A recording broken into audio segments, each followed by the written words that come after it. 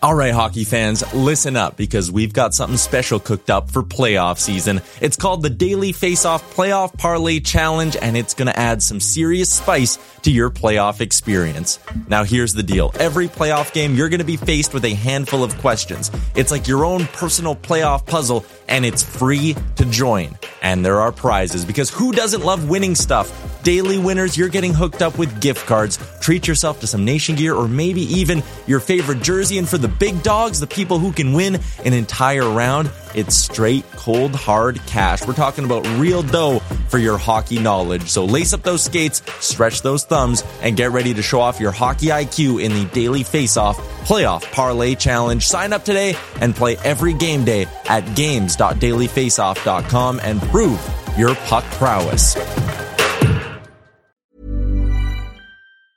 Small details are big surfaces. Tight corners are odd shapes. Flat, rounded, textured, or tall. Whatever your next project, there's a spray paint pattern that's just right. Because Rust-Oleum's new Custom Spray 5-in-1 gives you control with 5 different spray patterns. So you can tackle nooks, crannies, edges, and curves without worrying about drips, runs, uneven coverage, or anything else. Custom Spray 5-in-1. Only from Rust-Oleum. Hey, it's Danny Pellegrino from Everything Iconic.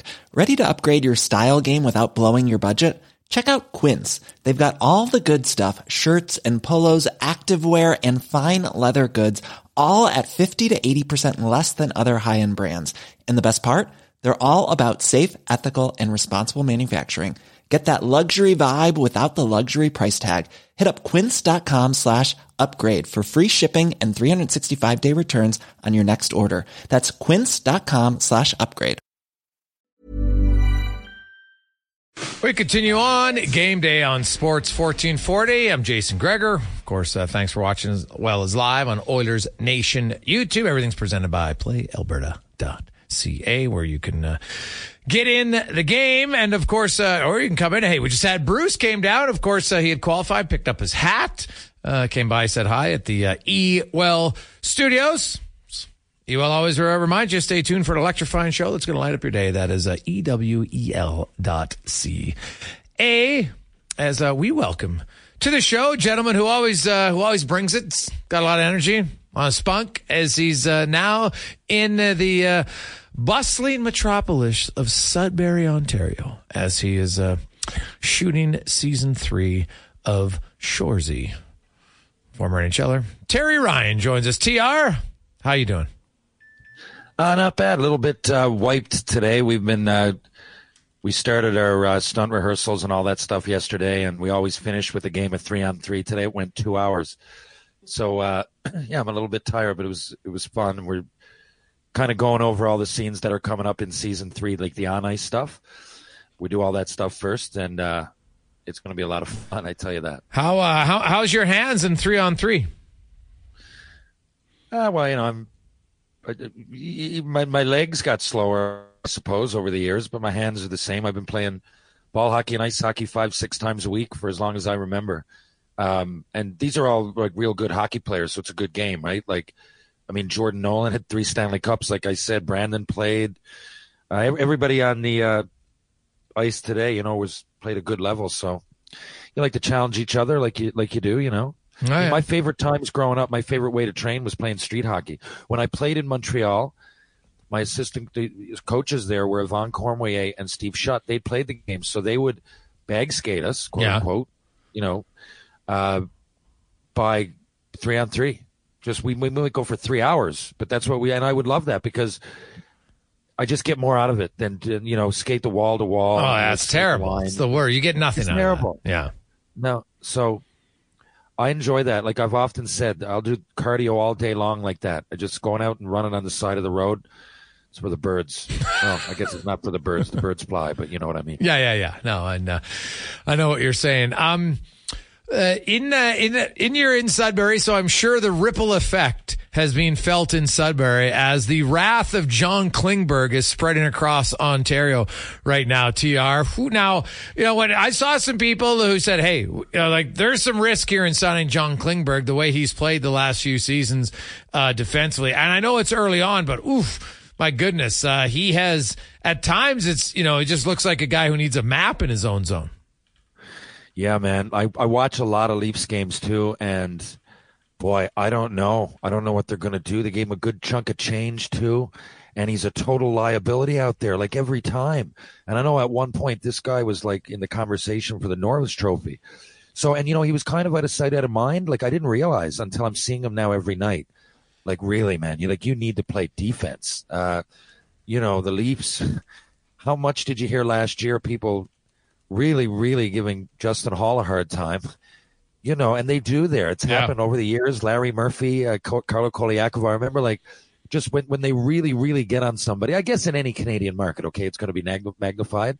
But, now I'm looking at it going, if only they had Hall instead of Klingberg. I can't believe I'm saying those words. I can't.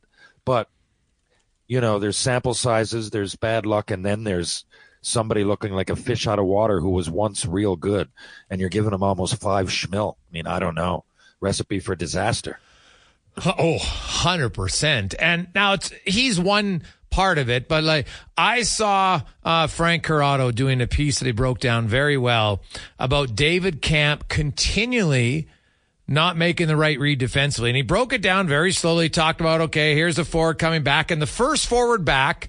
And this is really kind of simple stuff, Terry, that most people who have played any level know. Okay, even if you're the center, if the winger's the first guy back and he's in the corner then the centerman has to take that winger's position, right? Like that's pretty standard in almost any play, right? So he talked about, hey, here's the tracks right in the high slot. You don't go lower than that. Because now you're the winger, that's where you want to cover.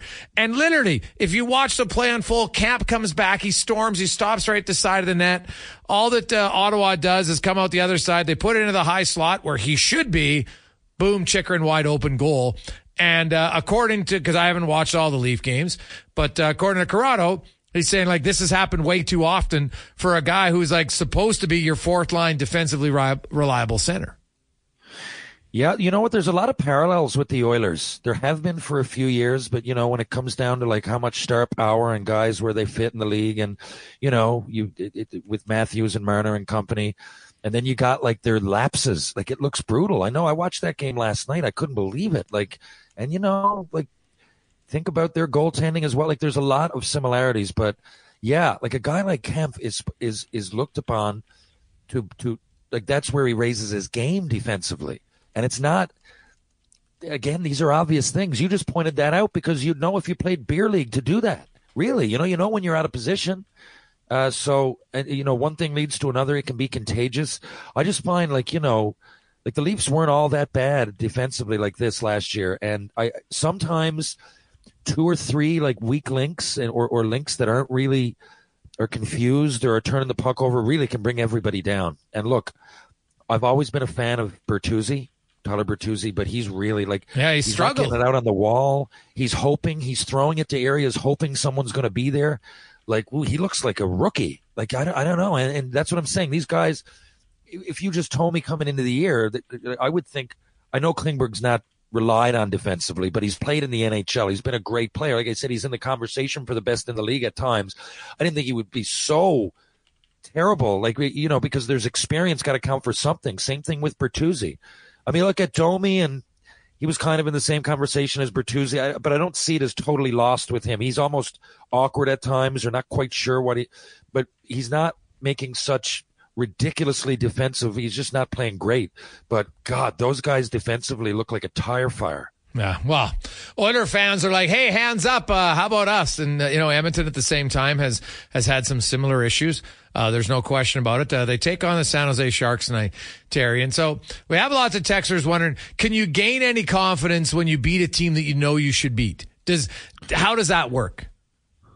Yeah, these are tough games. I mean, first of all, they're nice if you're in a slump because you should win them, but exactly that. You should win them. And now the recent scores outside of last game, like them getting beat by 10 twice. Yeah. Or, God, like, so all, like, I hate to say it, but if it's me, I feel a little bit of pressure if I'm Edmonton because not only are we expected to beat them, but we should really kind of put on a show. Now, 10-1 is not normal. It happened twice and still not normal. I don't care how bad you are. But, like, I'm thinking the Oilers by a few to find their game. They should beat them by a few. If they do everything that, if they correct their mistakes, they're still Edmonton. And I don't care what you say. 10 games ago, lots of people in the sports world that are smart and smarter than me when it comes to this and analytics and everything else had picked the Oilers to be in the final. So they couldn't have come that far away. So I think if they get their game against San Jose, which they really should, right? This is time to, I hate to say it, but you have to practice your power play and things that should be clicking and aren't. And if that doesn't happen, I don't know. I mean, I know we've made the move with Campbell. Was that the problem? It's definitely one of them, but still, I don't see much changing there. And nothing against the Pickard kid, or I guess vet by this point, but I don't know. I'm looking at his numbers. I don't know much about him. He's okay. I don't think that's really the answer. I don't know. I don't know. So it's a big game. I think a lot of eyes in the hockey world for two last place teams. There's going to be a lot of eyes on this game. Yeah, it's kind of like the train wreck that you can't look away from, right? I think that's part of it for this one. And I think some people are waiting for Edmonton to wake up. And, maybe tonight, I will say tonight, the one thing that could benefit are a few individual players who have gotten goose eggs across the board, right? Like if a guy like Ryan McLeod who's playing with McDavid and Hyman and Holloway, if one of those two can get a goal, then all of a sudden maybe like the team, sure, they want to play a good defensive structure, but as an individual, that's really all you can take care of is your own game. And, usually, if you get any sort of offensive confidence, it can just help you sometimes. All of a sudden, you react better, right? Like you're not thinking even in the defensive zone, so it can spill over into all areas of your game. Totally. And now listen, and I know there's all kinds of reasons to be upset and watch the Oilers and say, this is crazy, they're terrible. But listen, they had 19 shots before Vancouver had one or two the other night, right? We saw that. A couple of those go in, and they do. They will. They do. They're not that, but they're not great.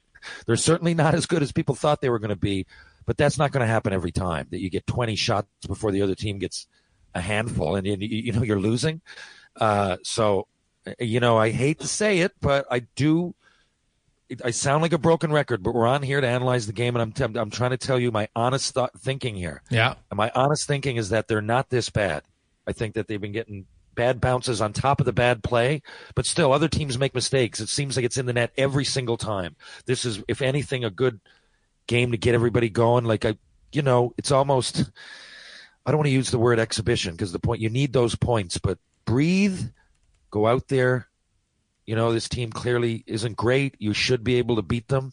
And even if it's 2-1 though, whatever, it's positive, it's 2 points. You put everything else in the rearview mirror and it could be the first step towards the turning point of the season. It's early, but they're 2-8-1. It would be a turning point if they win and go on a little bit of a run. Jason Gregor, Terry Ryan with you on the Gregor Show, presented by PlayAlberta.ca. When we return, Mike Monaco, the voice on ESPN, will join us. This guy calls every game, lots of different sports. He's calling the Sharks game tonight across the ESPN network. He'll join us. 3:23. Jason Gregor, Connor Halley, Terry Ryan with you. Sports 1440 live on Oilers Nation YouTube as we get to our big guest of the day, brought to you by the Spruce Grove Saints. Exciting AJHL action. Get down there tomorrow night. The Saints are at home. And get your tickets at sprucegrovesaints.ca. And then, of course, Saints on the road in Sherwood Park on Saturday. So, two pretty fun games if you're an AJHL fan this weekend.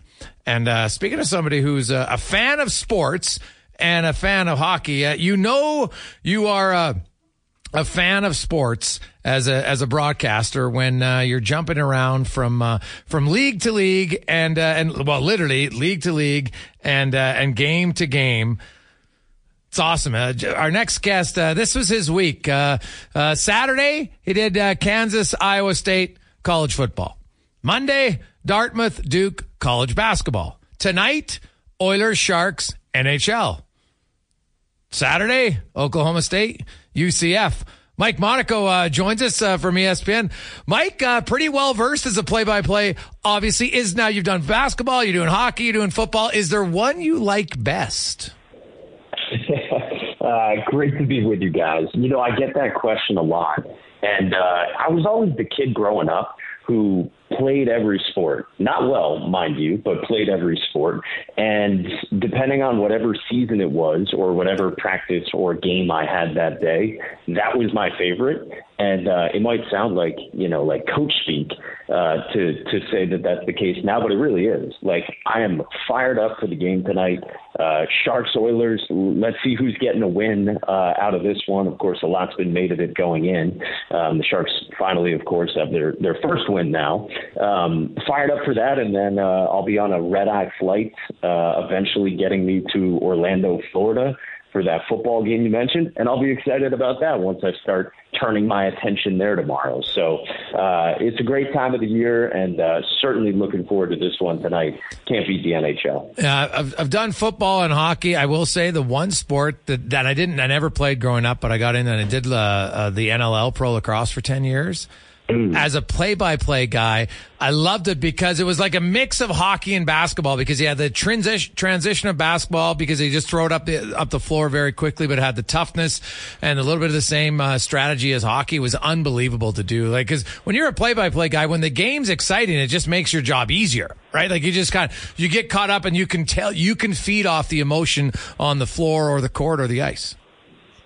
Totally. And that's why, hockey to me is on a different level in terms of energy and obviously pace. Yeah. It's the hardest sport that I call, and I willingly say that. Like, it just moves at a different speed, and you don't have to worry about, on the fly line changes and guys jumping over the boards and, guys spilling out of the penalty box and identifying them quickly in other sports. Like, even in college football, like, I'm preparing for 70 guys on each team. Like, that's just the way college football is here in the States. But you don't have to worry about the pace of football in the way you do with hockey. Lacrosse, for me, I've called lacrosse in the past. That's a tough one because, I didn't grow up playing it a ton. I had a lot of friends that did. And when you don't have the firsthand knowledge of a sport like that, that to me is a little more challenging. But I agree with you. Like, lacrosse is really fun. And anything, to your point, that has that up-tempo pace and a ton of action, which obviously hockey does, is just a blast to be calling. Mike, you're an athlete in high school, but you got into broadcasting real early. Was there when you were a kid, did you want to be a broadcaster or an athlete? And was there a point that you said, okay, you know what? I don't know if I'm going to go pro, but I'm really into this, and now I'm going to put all my attention into covering different sports. When did that decision happen for you?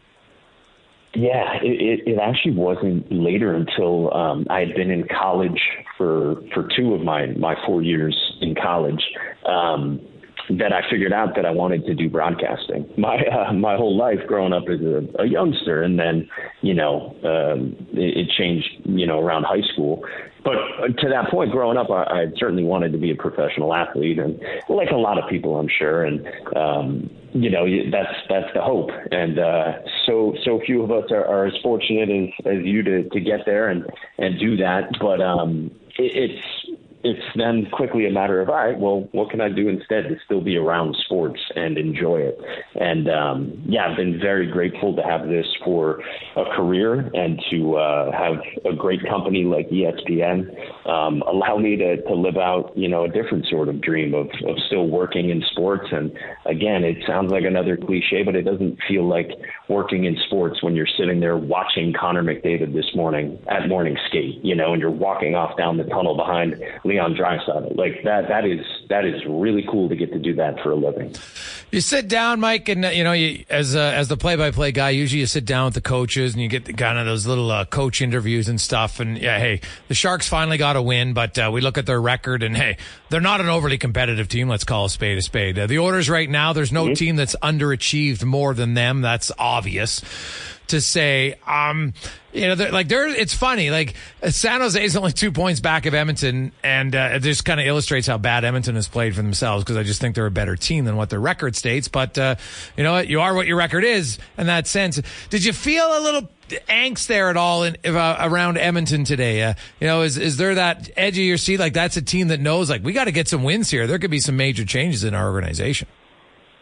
Yeah, I wouldn't say angst, but you definitely sense like the passion and intensity today.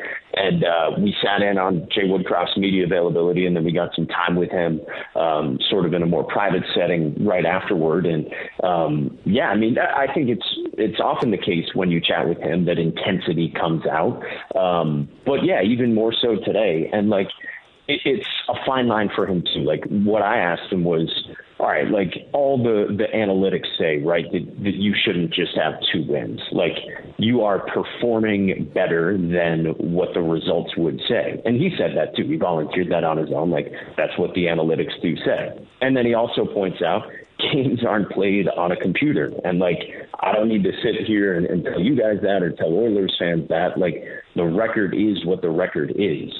So it's a balance for him, right? Like, how much are you harping on, hey, the results aren't there, when there is a lot to like with the process? And, you know, he pointed out to us, we're 31st in finishing. And you look at the 5-on-5 shooting percentage, it's 6% for this Oilers team. Like, that is going to fix itself to some extent in some amount of time.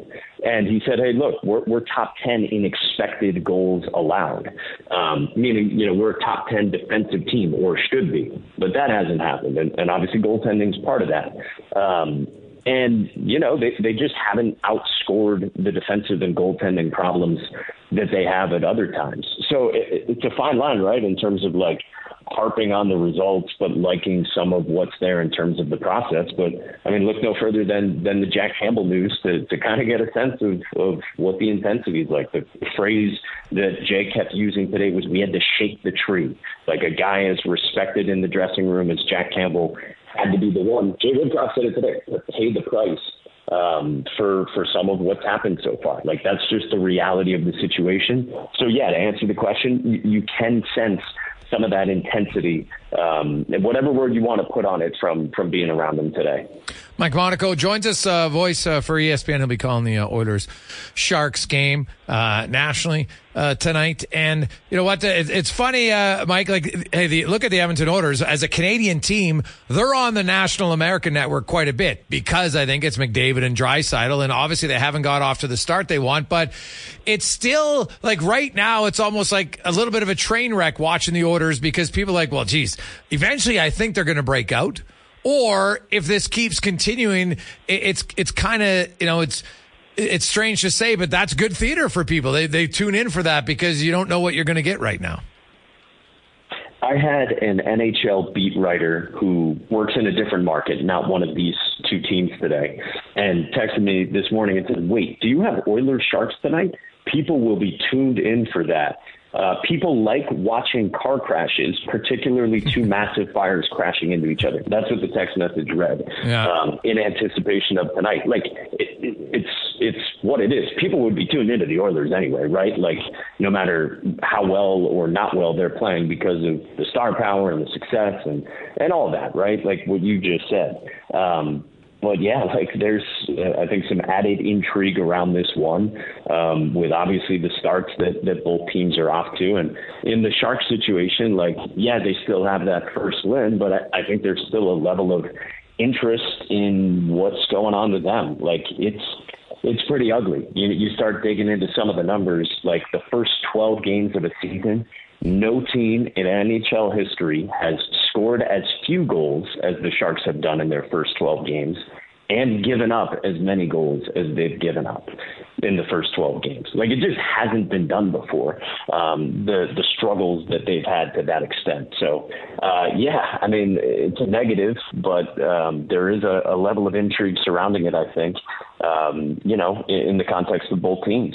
Oh, yeah, it's crazy to see. And the Sharks, like, I'm not sure I see a lot of signs that they're necessarily going to improve. They don't have a lot of young guys in the organization, despite missing the playoffs for 4 years that they're going to bring up. But they will put in Kalen Addison. It looked like he's going to skate with Mario Ferraro. That'll be the 11th defenseman dressed for the Sharks in 13 games. Like 11 D-men in 13 games. That's, you know, was there any talk at all about, you know, matchups on who you think's going to see McDavid or Draisaitl from the San Jose perspective? Yeah, well, so we actually haven't talked to their coaching staff. We had to pick one or the other morning skate to go to. So we're going to chat with David Quinn tonight once we get over to the arena. But I don't know what the answer is, right, in that regard. And, I mean, you talk about the different defensemen that they played this year.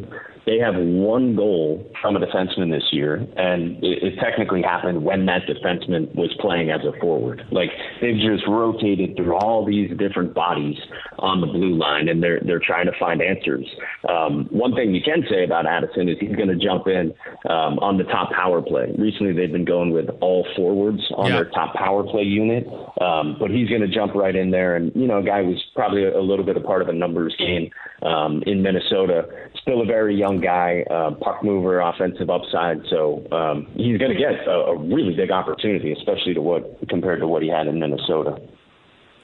Mike, we really appreciate your time. Hopefully, now I want to ask you quickly. You're always taking the red eyes. You must be able to sleep on the plane, or are you a big napper the next day in the afternoon to catch up? How's that work? I try to sleep on the plane, guys. My new addition to the travel arsenal is an eye mask, like a sleep mask. Yeah. So we'll see if that helps me at all. And I bring a little melatonin with me and pop one or two of those. So that's my secret. Wish me luck. I will need it to try to fall asleep on the flight. Awesome. Thanks for your time, man. Have a good call. Thanks, buddy. My pleasure, guys. Thanks for the invite. That's Mike Monaco from ESPN. Quite the diverse play-by-play skill set. From college football to college basketball to the NHL to college football. That is a rather busy week. Now, I should point out that, and the only reason I know this is because I had written an article about it today. The San Jose Sharks TR, when you talk about lethargic offense, only 2 teams in NHL history have averaged fewer goals. Now, they played more seasons or more games. Obviously, San Jose, they have a chance that they can improve their offense as the season goes along. But the lowest in the modern day NHL in a full season was 1.83 goals per game by the 2014 Sabres. They were also 1.87 in 2015. Right? So that's kind of the number you shoot for. But the lowest, like the Chicago Blackhawks back in 1928, which is a long time ago, through their first 13 games, they had first 12 games, they had a whopping 11 goals. So the Sharks, just to clarify, not the worst start goals for in NHL history, but very close. Very close. 1928. Were they allowed to pass the puck forward? Yeah, fair point, buddy. Fair point. Serious question. Yeah, no, they weren't. Yeah. No. Right? I mean, it was a different game. No. And look, but there's a lot of things that make the Sharks unique. First of all, the two games in a row, 10 goals against. Oh, man. They don't score. They let in the most. This is not good. Epic. This is something we've never seen. So how do they get out of this? Do they have anything on the horizon? No. I mean, they used to have some good players. What did they get for, what's going on? I'm looking at it. Some teams, I guess the Canadians this year say, well, we're rebuilding, even though they're doing all right. I'm just saying a lot of teams, I get it, the philosophy to tank or to try, you're rebuilding or whatever, but who are they rebuilding with? Who do they have? What's their perspective? What's their prospects? What's going on? They're horrible. Dude, their best prospect is probably the defenseman they got in the Timo Meier trade, right? That would be it. Shakir Makhamadulin, he's probably their best prospect in their organization. Lots of their first round picks here in the last few years. They draft a lot of smaller forwards, Bordeleau, Ozzy Weisblad guys who, I'm not sure. Maybe Daniil Gushin, maybe at 21, he might be, but they don't have a lot, man. You're right. They don't have a lot. You look at just, look at their group of forwards. The only forward they have under the age of 23 is William Eklund. And he's okay. But, Philip Sedina, they just got from Detroit, a former 6th overall pick. They're hoping maybe something comes from him. And Fabian Zetterlund, who's, he's 24. Those are their 3 young forwards. There's nothing really to write home about. No, this is the start. They've never actually committed to the rebuild. That's the thing, Terry. They've never done it. Yeah. And so now that kind of becomes, their plan. And so to me, their rebuild starts now. And it is. But like, is it their plan, or are they just garbage? Like, there's teams that they're bad, and you just say, well, they're rebuilding. Yeah. I don't know. Like, I can say that about all the other teams that, Detroit, Buffalo, Montreal. Like, there's all teams out there that have done it, and for a few years, Chicago did it before they won Pittsburgh. Okay, they're going to be all right in a few. But I don't know. You can say rebuilding because that's a good word to use with teams that are losing, but they don't have anything to build with. I think they're just horrible. Yeah. Hey, that's fair, man. That is, it's totally fair. You're right. They never committed to the rebuild. They re-signed Thomas Hertl. God. What was that, in March of 2022? That's when it should have started. They should have said, okay, we're trading him. We're going to get some assets. Then we're going to move out Carlson. Then we're going to try to move out, Couture. Cause here's the thing. So right now you've got Couture and Hertl. Now, Marc-Edouard Vlasic, no one's trading for him. Like, no one's even taking him at half of his cost. There's no chance. So they might just have to bite the bullet on him. But you have Thomas Hertl, who's an 8.135 cap hit. This is the, his contract starts. This is year 2, I think it is. And Logan Couture has 3 years left after this.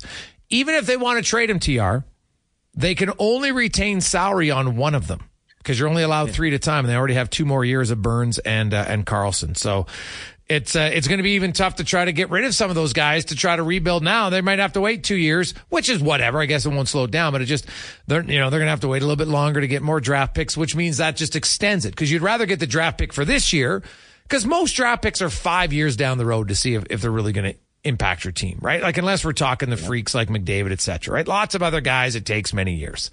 So I look at the Sharks. No, they're another 8 years away, man, and they've already missed the playoffs 4 years in a row. I think they will easily challenge Buffalo's record for most consecutive years without the playoffs. And how are their fans taking it? I haven't seen, dude, watch the game tonight. It'll be, McDavid's there, so maybe it'll be an okay crowd, but no, the Shark Tank was, their fans were down last year. And they've been down. Like, there was the one game where maybe you had 7,000 people in there. So it's too bad, because when that place was rocking, it was loud in there. It was a lot of fun, but it's not going to be that way. And if you're a fan, I get why you wouldn't go. Like, the Sharks are terrible, right? Why would you want to go as a fan? Like, you're going to get spanked. Now, they did see a win on Tuesday, so that might bring some of them back, and it's McDavid. But I think if they get 11 or 12,000 fans tonight, they will think that's a good crowd for sure. Yeah, they saw a win, Jason. They got outshot 40-19. I mean, if that's going to be like, if their only wins are going to be when someone, like Mackenzie Blackwood was, it stands on his head, or like a complete fluke, I don't know. Like, there's teams, they're all NHL team, even Buffalo, the teams that you're mentioning. I don't know if I've ever looked at a team this poor, this bad, with no prospects, with like the Hertl and Couture. Like, what's the point of that? I mean, I'm running a GM. I can be a GM on NHL 24 on the PlayStation and do a better job. Most fans, most people have never put on skates could look at that tire fire and tell you that there's something wrong. I don't know. I mean, that's kind of, I don't want to beat a dead horse here, but I don't know what they're going to do, I guess, is the point of what I'm saying. I don't. There's no answers. Teams are bad, but Connor Bedard just went to Chicago. We all looked at Chicago last year. God, they're going to have nothing. He's going to go there. He's going to play like they got nothing. They're going to be horrible. But they're way better than San Jose. Yeah. Way better this particular year, right? Like, I can really say they're rebuilding. They got Bedard. Now, even some of their pieces that you didn't think were going to be very good, they are. They're not bad. They're not as bad as anybody thought they were going to be. And now they're going to continue to build around Connor Bedard with them, their draft picks, and they're going to have some. Usually the Blackhawks have a decent sense of their organization. Like, whenever they have something to work with, they usually make something out of it. You have confidence there. But I don't see any of that in San Jose. I don't know. Yeah, that's fair. When we come back, Livingston will join us on Sports 1440 Live on Oilers Nation YouTube. Jason Gregor, Terry Ryan back with you on Sports 1440 Live on Oilers Nation YouTube. A lot of text line in on our Jiffy Lube inbox, 833-401. 1440. Really love the supportive audience that we have. Very much supportive. That's great. Although, hey, you know what? I'd be doing the exact same thing. If it wasn't me who had to be a little nervous waiting the outcome of this game, if someone else had made an idiotic statement about themselves to grow a dumb hairstyle, I'd be all over it too. So I appreciate the humor from the texters today. It's a good laugh. It's a good laugh. Even though it's mainly at my expense, it's still fun. I brought it on myself. So, I can't blame anyone, right? Like I tell the older players, look in the mirror when you make a dumb decision defensively. Well, that's what I have to do, look in the mirror. Made a dumb decision on the air. It happens. Let's get to the racing report now, brought to you by Can Torque as they continue developing tools, and they're excited to announce their newest design, the battery-powered Nut Runners. 4 models from 500 to 3,000 foot-pounds with more on the way. Check it out at cantorque.com. As always, once again, Colin Livingston joins us in studio here in the Ewell Studios, and Colin, hey, no shortage of things going on in the racing world, but I do want to talk about, it was kind of unique in F1 because of just when the race starts, you got Stroll and Alonso, and they're third and fourth. It was kind of it was the best weekend they had set up. But then off the start, it was just like, man, their cars weren't close, and they just got dominated. So how does it change that quickly? Well, I mean, the start of that race was something beyond strange because, for anyone who didn't watch it, Ferrari Charles Leclerc didn't make the start. He was the pole sitter, and his car had a mechanical failure that caused his car to spin. He fenced it on the formation lap, so he was taken out. Then at the green flag, Kevin Magnussen pinched up on Alex Albon, which pinched up onto Hülkenberg, which spun Albon into Magnussen, wiped those two guys out. And in the resulting crash, a tire comes off, hits Daniel Ricciardo's rear wing, and I think the same tire hit Piastri's rear wing, like broke their wings off. Piastri's floor was destroyed. Now, we've talked a bit about the red flag and being able to repair cars. Now, the one exception has to be on the opening lap, because you're taken out of the race. It's not your fault. Okay, fine. Yeah. So that was kind of cool. They thrashed on those cars, didn't get them great, but got those two, Danny Ricciardo and Piastri, got them back into the race. Never really a factor, which was a shame because Ricciardo's had such a good run and their car was pretty good, and the McLaren was unbelievably good.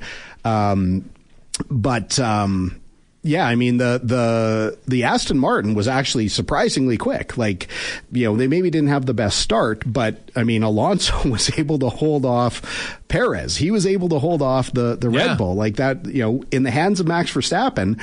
That car won by 8 seconds easily. Any time that Lando Norris decided that he was going to try and put a push onto Verstappen just said, he extended a middle finger. He turned a second a lap faster than what Lando did. And, then they just kind of played that game of managing the tires. So that was kind of cool. But the fact that Perez couldn't overtake Alonso was equal parts. Alonso is so good at defending, isn't he? That was the best Alonso has ever driven. I don't care what other example you guys can get. Like, if somebody might be able to talk about a race win or when he won his championship, I'm telling you, to be able to hold that car off shows how brilliant Alonso still is, and it shows how much Perez is lacking as a driver, because he's got the car that should be able to do it, and they end up finishing like 30 seconds behind the leader, which he should have easily been able to overtake Alonso. But and the other thing was, and usually I'll be honest, if I record the race, formation lap, I usually fast forward it. So I'm fast forward, and I'm like, what? Stop, rewind. And, his hydraulics go down, and, you see Leclerc, and he's in the car. Why? Like, why? And why am I so unlucky? I could see that being frustrated. And I don't know enough about the vehicle to be like, so you're racing all weekend, then you get ready for your race, you go in the formation lap, and it blows. There's no way to know that, there's no testing or anything. You just sit there and you rev it up, and then, now we move it and it blows. He wasn't even revving it up. They're on the formation lap. Their main goal on the formation lap is to get as much heat in the tires as possible. They keep the tire blankets on. They want to keep the tires cool because they are going to be sticky. So if they're driving offline, they're going to pick up a lot of the debris on the track. So you'll see them weaving back and forth and accelerating and braking, to get some heat in the brakes, to keep the tires clean. He wasn't doing anything. I mean, I've seen drivers lose control when, they're kind of weaving and they maybe give it a little bit more gas than what they're expecting. The back end will come around and they loop it. This was definitely, it's unpredictable. If they knew that there was an issue with the hydraulics and they didn't service it, that's just, unthinkable. But really, a really strange sequence of events to start that. But then once the race started, it was kind of a yawn fest, except for that battle at the end for 20 laps between Alonso and Perez. It's interesting right now. Now, I haven't, I watched last year, and obviously, Drive to Survive for this year wouldn't come out, but it almost seems like maybe it's just me, but like Helmut Marko right now, like is he just deciding, you know what? The racing itself, there's not that much controversy, so I'm going to try to stir the pot every week. He comes out, he's ripping on Alonso. I can well imagine that Alonso spread them himself. It wouldn't be the first time that he used his home media to create a mood. Yeah. My opinion of Dr. Marko is no secret. I think he's a highly destructive man. He's been caught making racist comments. He's been obviously caught making very destructive comments within his own team. What he was talking about there were there was a lot of rumor after Mexico, that Alonso was going to immediately replace Perez. They were going to get rid of Perez. Alonso was going to move into that seat and he was going to finish the year out. That's how strong the rumor was. But could that even happen? Of course. Red Bull has total control over their drivers. So if they decide that they're going to fire someone, they take a look at it and say, okay, we're going to have to pay this guy out for his contract. Yes. So Perez would get the rest of his contract for this year and next year, because that's pretty much ironclad. But that doesn't affect their salary cap, so they wouldn't really care. These teams now are making money hand over fist. But Alonso could just get out of his? That's what I meant. They would have to. Yeah. They would have to pay some kind of damage to Aston Martin, but these things are very doable. So, do you think this is it does seem for sure that Perez and Red Bull are heading for a split? Is Alonso the most likely candidate in your eyes to go there? No. Who Ricardo, do you think they're going to move Ricardo up, and then somebody else will get slotted into the. So then, where would tower. Perez go? That's a good question. I think Perez still has moderate funding available to him. He's got a very good sponsor base from his pre-Red Bull days. Yeah. It's just a matter of who's got the available seat at the end of the year. Is there any chance that they say goodbye to Stroll? A lot can happen in the next 3 years. Like a chatbot may be your new best friend. But what won't change? Needing health insurance. United Healthcare Tri-Term Medical Plans are available for these changing times.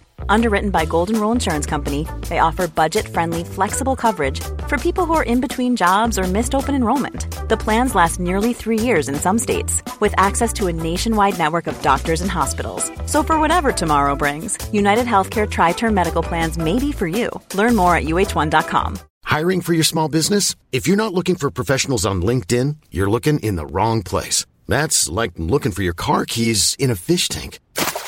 LinkedIn helps you hire professionals you can't find anywhere else, even those who aren't actively searching for a new job but might be open to the perfect role. In a given month, over 70% of LinkedIn users don't even visit other leading job sites. So start looking in the right place. With LinkedIn, you can hire professionals like a professional. Post your free job on linkedin.com/people today.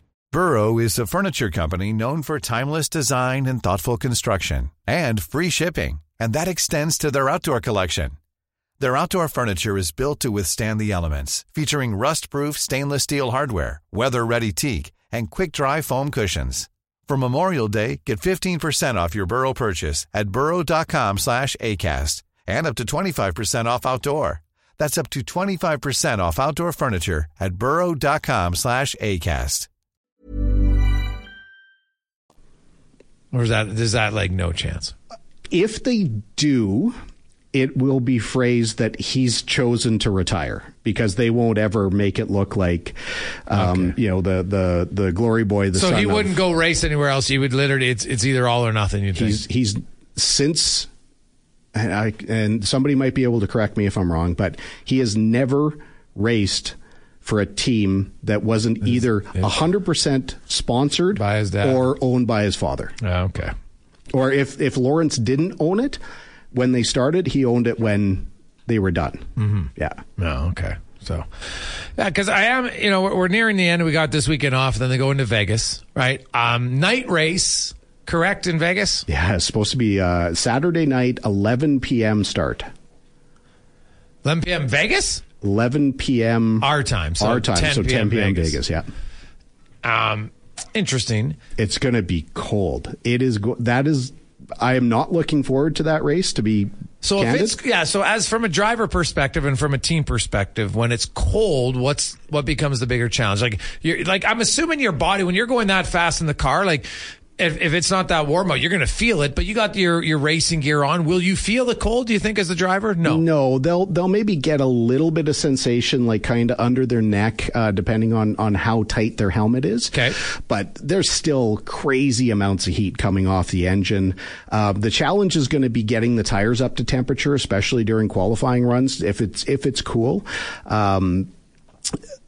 Keeping grip in the tires shouldn't be a real big deal, aside from the fact that it's a brand new, circuit, but they've never run these cars there. So it's they'll keep talking about how the track's going to evolve through the weekend.